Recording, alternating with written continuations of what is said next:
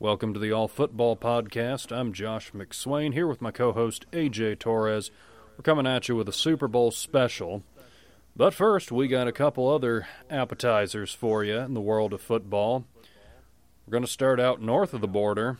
Some CFL news came down past few days. Scott Milanovich, the former head coach of the Edmonton football team, resigned to take over as the quarterback's coach of the Indianapolis Colts. And on Monday, February 1st, Edmonton brought in a new head coach, Jamie Elizondo. Elizondo coached current Edmonton quarterback Trevor Harris in Ottawa. So it makes some sense for me that he comes in, he gets the head job, have some chemistry together. This season in the CFL, it's just going to be really chaotic because so many different players have come and gone, haven't played in a long time, lots of new schemes coming in. I imagine it's going to be all over the place. So I think having some continuity here could give Edmonton an edge as they head into this summer and start with their next slate of games. It seems about the best they could do at this point. Milanovich was a former Grey Cup winning head coach, lifting the trophy with the Argonauts in 2012.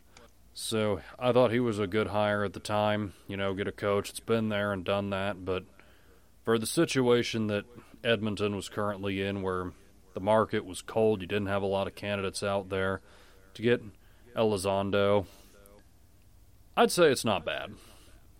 About the best you could do. How many head coaches have been hired and never made it to one game? That is a really interesting question. The only other guy I could think of that in any sport, fit that really. description was Carlos Beltran, who was hired as the manager of the Mets, and then after the sign-stealing scandal broke out, he resigned and never managed a game for the Mets. That's such a Mets thing to happen, isn't it? I mean, not only that, but as far as Met things, the owner, Steve Cohen, actually deactivated his Twitter account after the big stock news, but we'll stay away from the politics. But you would think it would be something sports-related that would make him say, I can't do this. It's painful. I need to talk to my doctor about heartburn, and then deactivate it. Bad loss, something. Nope, didn't even make it to spring training. Golly. Yeah, although it should be noted that Milanovich had held the position for over a year, and just very unusual circumstances prevented him from coaching a game. But it is what it is. He's in good health, right? Yeah, Milanovich didn't have health issues, and he'll be on an NFL staff, so he's going to be up for it. I always make sure of that. I really do. Yeah, it's definitely because that'll give him a pass for. Right. So yeah, we're gonna have a lot more CFL news coming at you as the season ramps up. I've been waiting a long time to get some CFL balls north of the border. It's pretty good up there. So just about 4.5 months, and we'll be there. Can't wait for it. Hopefully we'll have a name by then, right? Oh, yeah. Edmonton said they'd have a new name this spring, so hoping that's still on track. Oh, yeah. Yep, coming back south of the border now. Big news from the NFL is Matthew Stafford got out of the purgatory that is Detroit and will be a member of the Los Angeles Rams in 2021.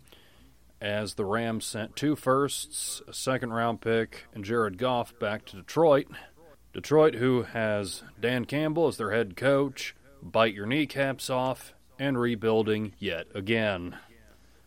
So, the Rams, obviously they've sent around their next 27 first-round picks away, something to that effect. Obviously, they're going all in. Realistically, I think the Rams should be a Super Bowl favorite next year with this move, but they realistically have 2 years, I think, to win a championship because Donald is not going to be a beast forever. I think he probably has a couple more years at his dominant game-wrecking form. You'll have Matthew Stafford, who will be in his mid-30s after 2 seasons, I believe. And they had the number 1 defense in the league this year, so the time is definitely now for them. It's now or never. About this trade, I do question some of the moves that Sean McVay makes. I do question about Brandon Cooks. I do question about what happened with Todd Gurley. And I'm not sure because it seems like him and Goff were throwing shade at each other. I mean, at the end of the day, there is an upgrade of going to Matt Stafford over Jared Goff. Absolutely, it's an upgrade. Definitely. So then all that team has to do is work on offensive line, and I think this is going to be a very interesting NFC West. Because if you think about the Seahawks being there for a while, the Cardinals are, one good draft away, and it could happen. That's going to be the best division in football. Oh, yeah. It could be crazy out there. And once again, all 4 teams have a good chance of getting in. I thought we were going to say that maybe once. No. I think all 4 teams might get in, especially with the new format. It's totally possible. But to your point about Gurley, after his big-time 2018 season, in which he had 17 touchdowns, 1,251 yards, and averaged almost 5 yards per carry, in 2019, he dipped down to 3.8 yards per carry, and this season in Atlanta, he averaged 3.5 yards a carry.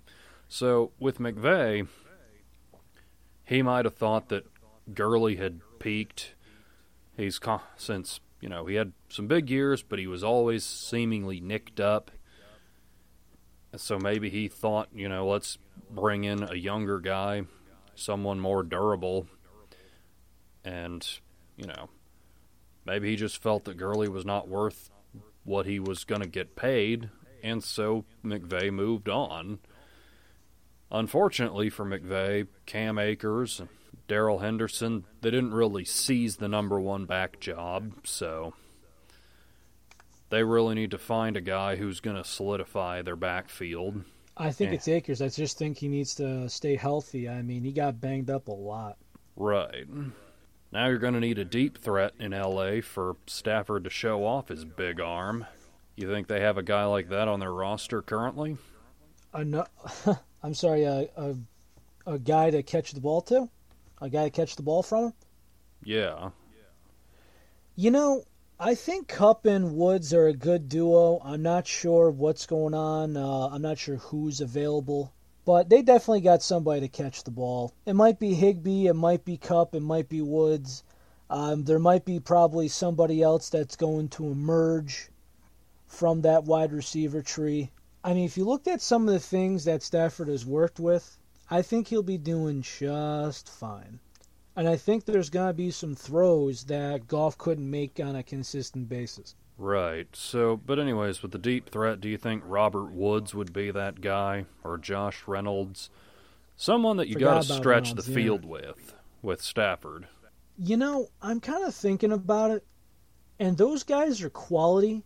I think one thing they're going to have to try and find, and it's going to be very hard with their draft capital, if you're going to put Stafford there, I think this team only needs 2 upgrades, and that is you need to tool that offensive line because it's just getting a little old, a little beat up, needs improvement. And then I think you need a good, speedy wide receiver. A Jefferson, a Claypool, something around that. A fast guy who could catch and be productive. Now, whether if a guy like Reynolds steps up or not, he could completely change my mind in that regard. We just don't know the full depth because of the college scheduling, X amount of games being played, that sort. Do you know about the offensive depth that was in the 2020 draft, if you think about it? Yeah, it was pretty good. Do you want me to name you the running back and wide receiver options and then all the quarterbacks that I think made a difference? Go right ahead. Okay, let's go quarterbacks. Burrow, Tua, Herbert, Love, Hurts. We got Eason, Fromm, Luton, DiNucci. And then in that playoff game, is he in here? Not in there. Moving on. Running back. Clyde, Swift, Jonathan Taylor, Cam Akers, J.K. Dobbins, A.J. Dillon, Zach Moss, Joshua Kelly. Let's see, we got P. Ryan, we got DJ Dallas, who I really think is going to be replacing Chris Carson. But then wide receivers, you got Ruggs, Judy, Lamb, Rieger, Jefferson, Ayuk, Higgins, Pittman Jr., what's that? Chenault, Hamler, Claypool, Van Jefferson. Maybe he steps up for the Rams. Yeah, he Mims, could. Antonio Gibson, Gandy Golden. I mean, the wide receiver depth is probably some of the deepest I've seen. I mean, Isaiah, Coulter from the Texans. Who knows what he's going to be? Peoples-Jones. Let's see, KJ Hill's in there. And, yeah, completely stacked offensive draft. Yeah, it's true. You got some good tight ends in there. Some of those guys you mentioned, like Antonio Gandy Golden, was hurt a lot of the season, but maybe wasn't used either. He could step up. Yeah, there's a lot of potential there. The other thing with the Rams is that Brandon Staley left to become the head coach of the Chargers. So maybe the defense steps back just a little bit next year, but they still have tons of talent. And I think there's going to be a lot of people still scared of this unit come 2021. So, yeah. McVay's developed a lot of guys. I think he's going to be a powerful threat. Definitely. I mean, right now I'd have to say that the Rams would have to come into 2021 as the favorite in the division. Favorite in the entire NFC, that's a bit of a stretch. Obviously, there's a lot to happen between now and then. But, you know, Green Bay, assuming Rodgers is back, still be a threat. Tampa Bay, assuming Brady doesn't retire, which I don't think he will, still would be a threat. A lot to be determined between now and then, so I won't get too far down that rabbit hole. But yeah, this is a bold move and definitely an attempt to win now. And for Detroit, they get some good pieces to try and accelerate their rebuild under Campbell. Goff is probably not going to be the long-term guy. He's probably just there to keep the seat warm for whoever Campbell ends up wanting. They need too many pieces. They certainly do. Offensive line, I think both their wide receivers are free agents. That's, I believe, Marvin Jones and Galladay. You got Swift in the backfield, okay, but you don't build around a running back. Your first-round pick was a complete bust. So this needs a big turnaround. Yeah. So it seems like we're both in agreement that it's going to be a while before they contend. But Even though they got the 7th-round pick, still, too much. Yep. But now let's move on to the big game. Two teams that are no stranger to this type of game. Super Bowl 55 going to be in Tampa Bay between the Tampa Bay Buccaneers and the Kansas City Chiefs. Tom Brady will be in the Super Bowl for the 10th time. In case you don't already know, now you do. He has twice as many Super Bowl appearances as the next quarterback on the list in the history of the game, which is John Elway with 5. Brady is essentially in the Super Bowl every other year, looking over the course of his career, and Mahomes is in his 2nd in a row. This is a very interesting matchup for me. We saw what happened in the regular season when these two got together in Tampa Bay. Chiefs got off to a really big lead and looked like they were absolutely going to blow Tampa out of the water. Mahomes had 350-plus passing yards in the first half alone. Tyreek Hill had 200 receiving yards in the first quarter. And no one thought it was going to end up a 3-point game, but it did. Bucks came back, made it close, but obviously they couldn't get the win that day. I don't expect this type of game will happen again. I think the Buccaneers are going to be better prepared this time, and it should be closer throughout the game. Would you agree with that? I do. I think this is going to be a close game. This is going to be close. I am, as you can imagine, though, stressed out as all living hell. I've been keeping away from the coverage for a reason. Yeah, I can imagine why. And my main concern, when it was garbage time, why didn't you take the starters out? The main reason I say this is because, listen, I don't want Tyreek Hill hurting his hammy again.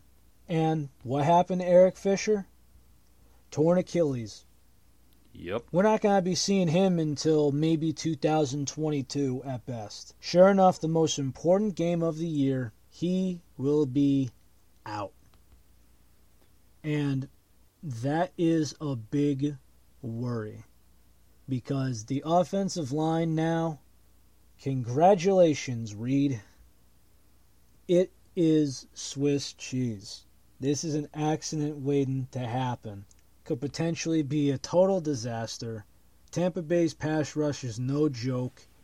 And they're going to have to figure it out. They have an extra week to figure it out, thankfully.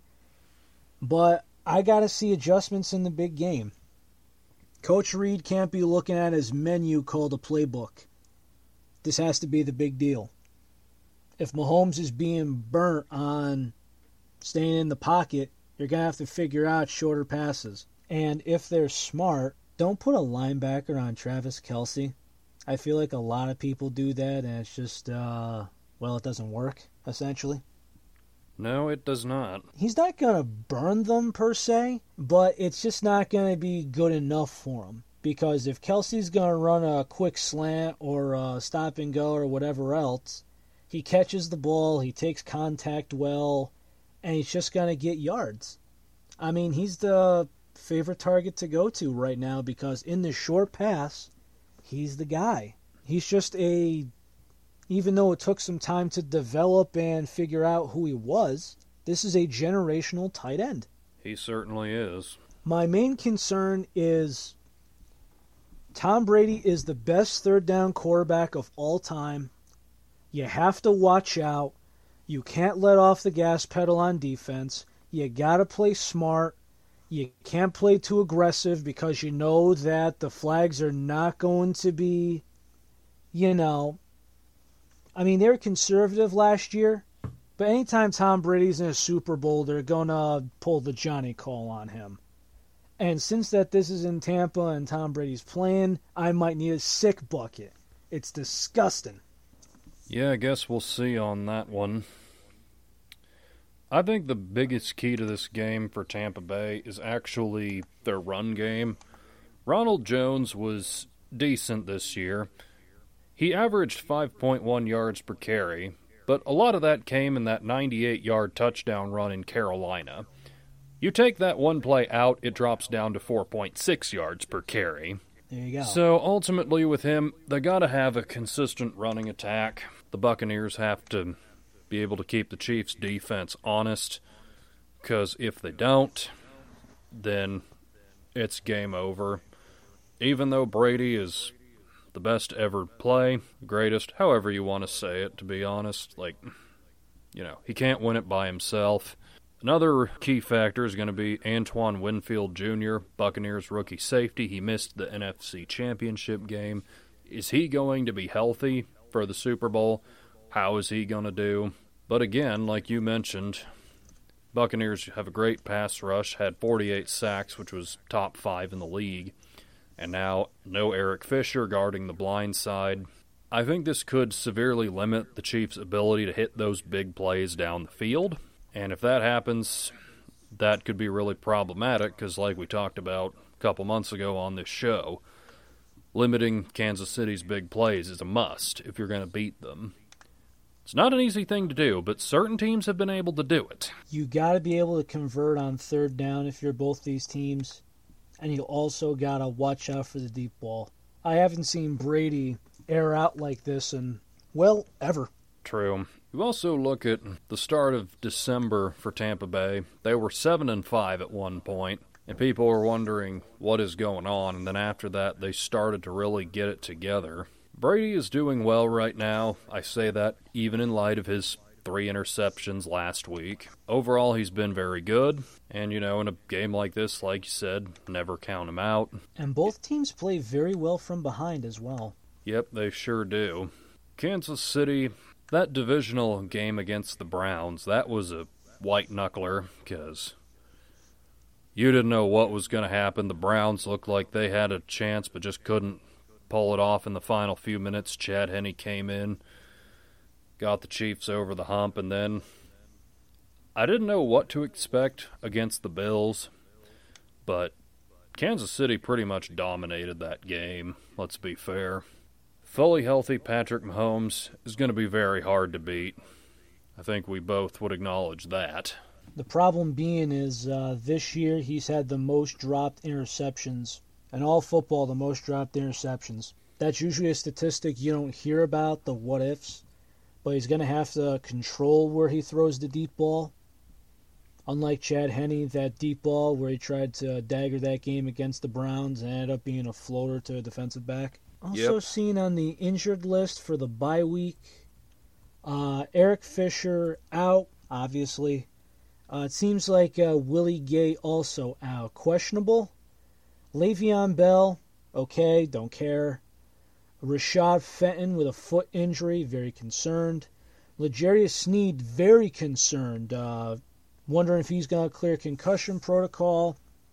And then Sammy Watkins with a calf injury. Listen, no matter what, Sammy Watkins is gone after this year because if you haven't noticed, Mecole Hardman and Byron Pringle essentially replaced him tenfold. Right. I think Hardman has replaced Watkins' production all year. Now, granted, Sammy Watkins was big in the Super Bowl, and he was, he had a couple of moments, but it just goes down to, is it worth having all these little shines? It's kind of like you have a light bulb plugged in. It's like, okay, if you only work 3 times a week, are you worth it? Right.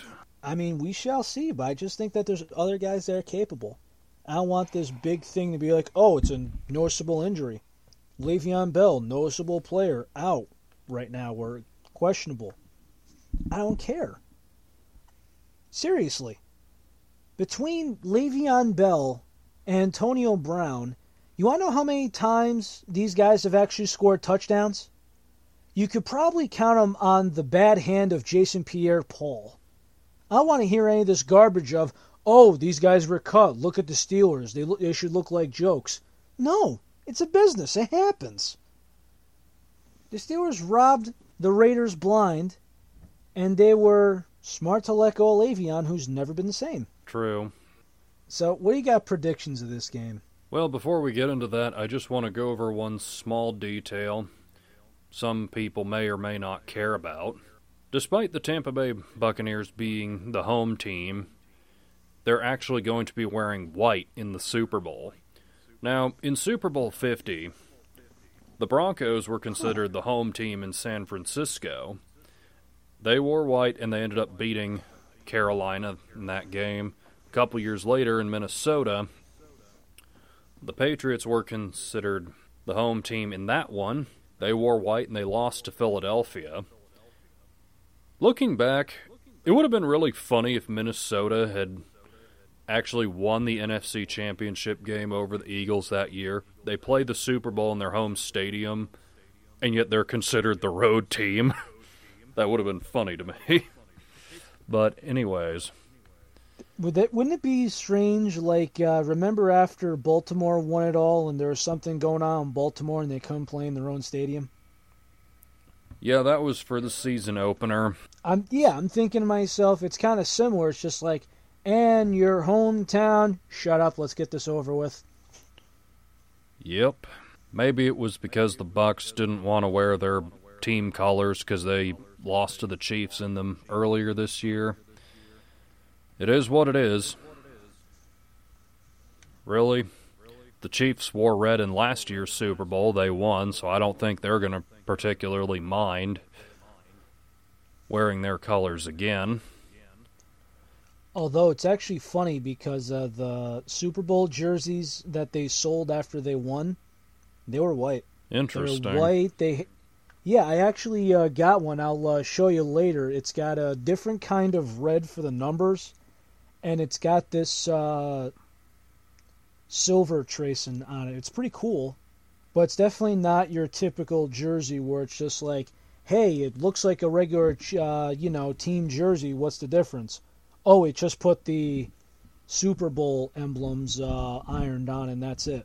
No, this is completely out of the box. Gotcha. Overall, in this game, I've kind of gone back and forth. Part of me is thinking that Mahomes is just too good. He can't be stopped.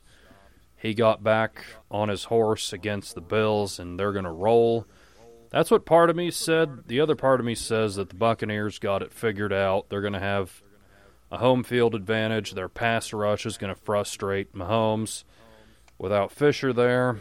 And in the end, Brady's still Brady, despite the fact he is, nearing his mid-40s. I mean, I'll be rooting for the Chiefs in this game, but I got the Buccaneers winning this game 31-27. I actually had the same score, same prediction.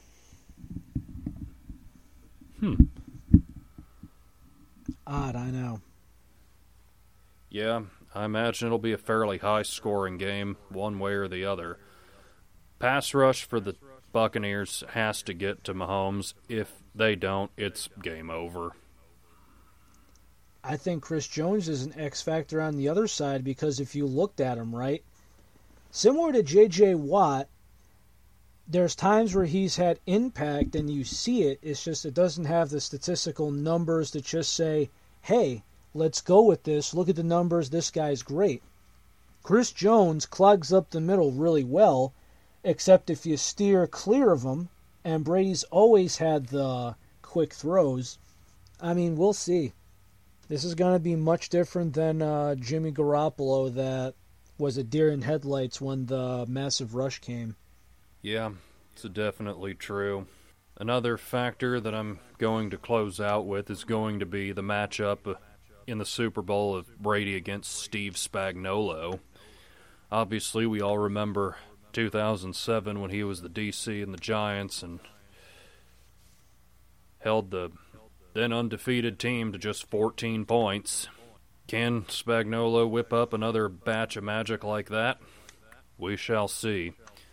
He has undoubtedly been a heck of an addition to that coaching staff, and he would have his third Super Bowl ring as a DC. I hope so. I mean, he really changed the defense around, and I remember when Alex Smith was running the ship, I'm thinking, okay, are we drafting defense? Are we signing defense? I'm thinking, okay, do we got a linebacker? Do we got a defensive back that's consistent? And next thing you know, we signed Sammy Watkins, and I'm like, what?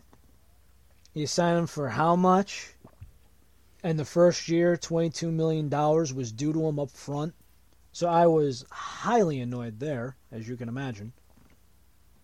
Right. But it just went to the bad defenses, and then he had to have that offense, as good as it was. You had to really make up for it. And speaking of defense, I got the injury report for the Buccaneers now. Antonio Brown is, it says, questionable. We have Jordan Whitehead. This is a big piece. Shoulder and knee injuries, doubtful. Levante David, hamstring. And we have Antoine Winfield Jr. with his ankle, both questionable. So Whitehead does hurt. David and Winfield absolutely hurt if they are not 100%. But the main concern and the X factor here is the defenses on both sides. Because I think these are both offensive juggernauts. Do I think that we're going to get a similar Eagle and Patriots Super Bowl? I don't know about that. Because that was an absolute offensive explosion. It sure was. I'm not sure if we'll get that this year, but it's possible. It's hard for both of these teams with their offensive weapons to eat time off the clock, you know? Yeah, sure is. They're not big running ball teams. They're pass in the middle of the field, get everybody to the line, and keep doing it over and over. And somewhere in there, there's got to be big plays. Yep. It'll sure be a fun game. Can't wait for it. Yeah. I mean, even though I'm going into this one as a loss, I just think that I guess the plants can only align for so long. I guess luck runs out. I mean, I don't try to be negative, but hey, I thought I was in deep crap, and I thought my team was going to lose this year, and then sure enough, I see Damian Williams run the dagger in the end zone, and I'm popping a bottle of champagne as high in the air as I can. Anything can happen.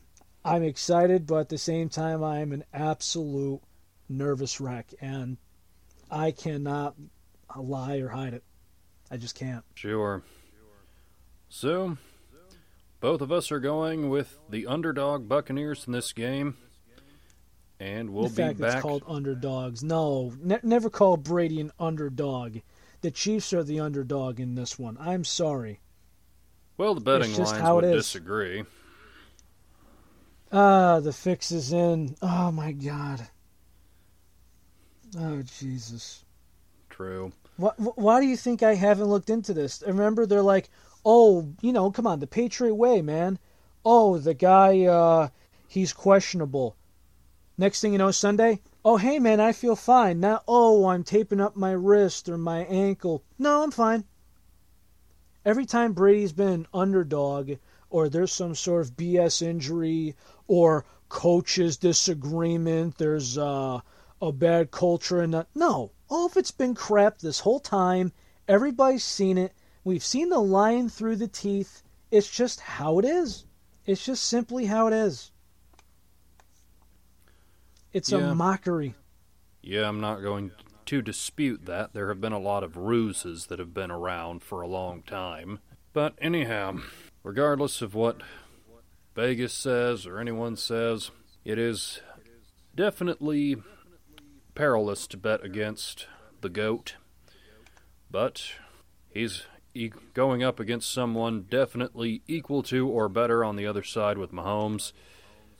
Cannot wait to see this game, and we will talk about all of it next week.